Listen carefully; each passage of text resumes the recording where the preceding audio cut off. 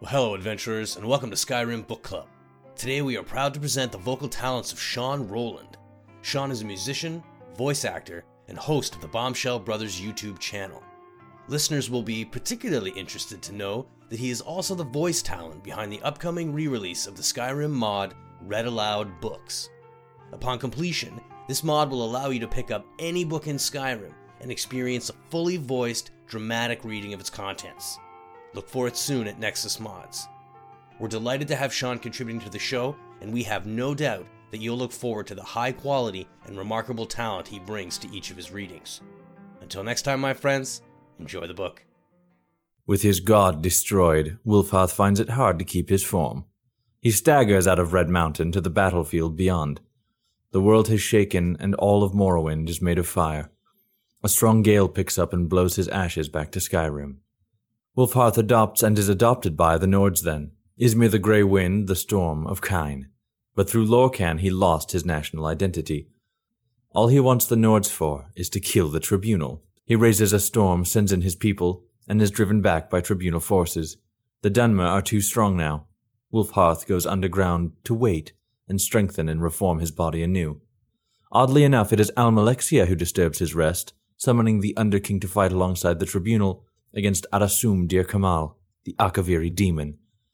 Wulfharth disappears after Adasum is defeated and does not return for 300 years.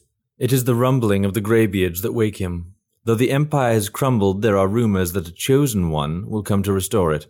This new emperor will defeat the elves and rule a united Tamriel. Naturally, Wulfharth thinks he is the figure of prophecy. He goes directly to High Hrothgar to hear the Greybeards speak. When they do, Ysmir is blasted to ash again. He is not the chosen one. It is a warrior youth from High Rock. As the Grey Wind goes to find this boy, he hears the Greybeard's warning. Remember the color of betrayal, King Wulfharth. The Western Reach was at war. Cuchulainn, the king of Falkreath and West Cyrodiil, was in a bad situation. To make any bid at unifying the Colovian estates, he needed to secure his northern border, where the Nords and Reachmen had been fighting for centuries. He allies with Skyrim at the Battle of Old Hroldan. Leading his forces was Hjalti Earlybeard. Hjalti was from the island kingdom of Alcair in High Rock and would become Tiber Septim, the first emperor of Tamriel. Hjalti was a shrewd tactician, and his small band of Colovian troops and Nord berserkers broke the Reachmen line, forcing them back beyond the gates of Old Hroldan. A siege seemed impossible, as Hjalti could expect no reinforcements from Falkreath. That night a storm came and visited Hjalti's camp. It spoke with him in his tent. At dawn, Hjalti went up to the gates, and the storm followed just above his head. Arrows could not penetrate the winds around him. He shouted down the walls of Old Hroldan, and his men poured in. After their victory, the Nords called Hjalti Talos, or Storm Crown. Cuchulainn, with his new invincible general, unifies West Cyrodiil in under a year. No one can stand before Hjalti's storms. The Underking knows that if Hjalti is to become Emperor of Tamriel, he must first capture the Eastern Heartland. Hjalti uses them both. He needs Cuchulainn in the Colovian estates, where foreigners are mistrusted. It is obvious why he needs Ysmir. They march on east, the battle mages surrender before their armies, and they take the citadel. Before Cuchulainn can be crowned, Hjalti secretly murders him and his loyalist contingent. These assassinations are blamed on the enemies of Cuchulainn, which, for political reasons, are still the Western Reach. Zurin Arctus, the Grand Battle Mage, not the Underking, then crowns Hjalti as Tiber Septim, new emperor of all Cyrodiil. After he captures the imperial throne, Septim finds the initial administration of a fully united Cyrodiil a time-consuming task. He sends the Underking to deal with imperial expansion into Skyrim and High Rock. Ysmir, mindful that it might seem as if Tiber Septim is in two places at once, works behind the scenes. This period of level-headed statesmanship and diplomacy, this sudden silence, heretofore unknown in the roaring tales of Talosian conquest, are explained away later. The assassination story is embroidered. Now it is popularly Talos' own throat that was cut. The human kingdoms are conquered, even Hammerfell, whose capture was figured to be an arduous task. The Underking wants a complete invasion, a chance to battle their foreign wind spirits himself, but Tiber Septim refutes him. He has already made a better plan, one that will seem to legitimize his rule.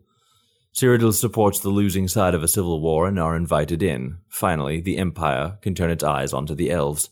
The Underking continues to press on Tiber Septim the need to conquer Morrowind. The Emperor is not sure that it is a wise idea. He has heard of the Tribunal's power. The Underking wants his vengeance and reminds Tiber Septim that he is fated to conquer the elves, even the Tribunal. Arctus advises against that move, but Septim covets the Ebony and Morrowind, as he sorely needs a source of capital to rebuild Cyrodiil after 400 years of war. The Underking tells him that with the Tribunal dead, Septim might steal the Tribunal's power and use it against the High Elves, certainly the oldest enemies of Lorkhan, predating even the Tribunal. Somerset Isle is the farthest thing from Tiber Septim's mind. Even then he was planning to send Zurin Arctus to the King of Alinor to make peace. The Ebony Need wins out in the end. The Empire invades Morrowind, and the Tribunal give up. When certain conditions of the armistice include not only a policy of non-interference with the Tribunal, but also, in the Underking's eyes, a validation of their religious beliefs, Ysmir is furious. He abandons the Empire completely. This was the betrayal the Greybeard spoke of, or so he thinks. Without the Underking's power, all ideas of conquering Tamriel vanish. Would have been nice, Septim thinks, but let's just worry about Cyrodiil and the human nations. Already there is a rebellion in Hammerfell. Pieces of Numidium trickle in, though. Tiber Septim, always fascinated by the dwarves, has Zurin Arctus research this grand artifact. In doing so, Arctus stumbles upon some of the stories of the war at Red Mountain. He discovers the reason the Numidium was made and some of its potential. Most importantly, he learns the Underking's place in the war, but Zurin Arctus was working from incomplete plans. He thinks it is the heart of Lorkhan's body that is needed to power the Numidium. While Zurin Arctus is raving about his discovery, the prophecy finally becomes clear to Tiber Septim. This Numidium is what he needs to conquer the world. It is his destiny to have it. He contacts the Underking and says he was right all along. They should kill the Tribunal and they need to get together to make a plan. While the Underking was away, he realized the true danger of Dagoth Ur. Something must be done, but he needs an army and his old one is available again. The trap is set. The Underking arrives and is ambushed by Imperial guards. As he takes them on, Zurin Arctus uses a soul gem on him. With his last breath, the Underking's heart roars a hole through the battle mage's chest. In the end, everyone is dead. The Underking has reverted back to ash and Tiber Septim strolls in to take the soul gem. When the Elder Council arrives, he tells them about the second attempt on his life, this time by his trusted battle mage Zurin Arctus, who is attempting a coup. He has the dead guards celebrated as heroes, even the ones who were blasted to ash. He warns Cyrodiil about the dangers within, but says he has a solution to the dangers without. The Mantella. The Numidium, while not the god Tiber Septim and the Dwemer hoped for, the Underking was not exactly Lorkhan after all, does the job. After its work on Somerset Isle, a new threat appears, a rotting undead wizard who controls the skies. He blows the Numidium apart, but it pounds him into the ground with its last flailings, leaving only a black splotch. The Mantella falls into the sea, seemingly forever.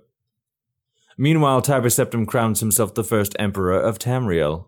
He lives until he is 108, the richest man in history. All aspects of his early reign are rewritten. Still, there are conflicting reports of what really happened, and this is why there is such a confusion over the question. Why does Alcair seem to be the birthplace of Talos, while other sources say he came from Atmora? Why does Tiber Septim seem to be a different person after his first roaring conquests? Why does Tiber Septim betray his battle mage? Is the Mantella the heart of the battle mage, or is it the heart of Tiber Septim? Tiber Septim is succeeded by his grandson Pelagius I. Pelagius is just not of the same caliber. In truth, he's a little nervous with all these provinces. Then an advisor shows up. I was friends with your grandfather, the Underking says. He sent me to help you run the empire.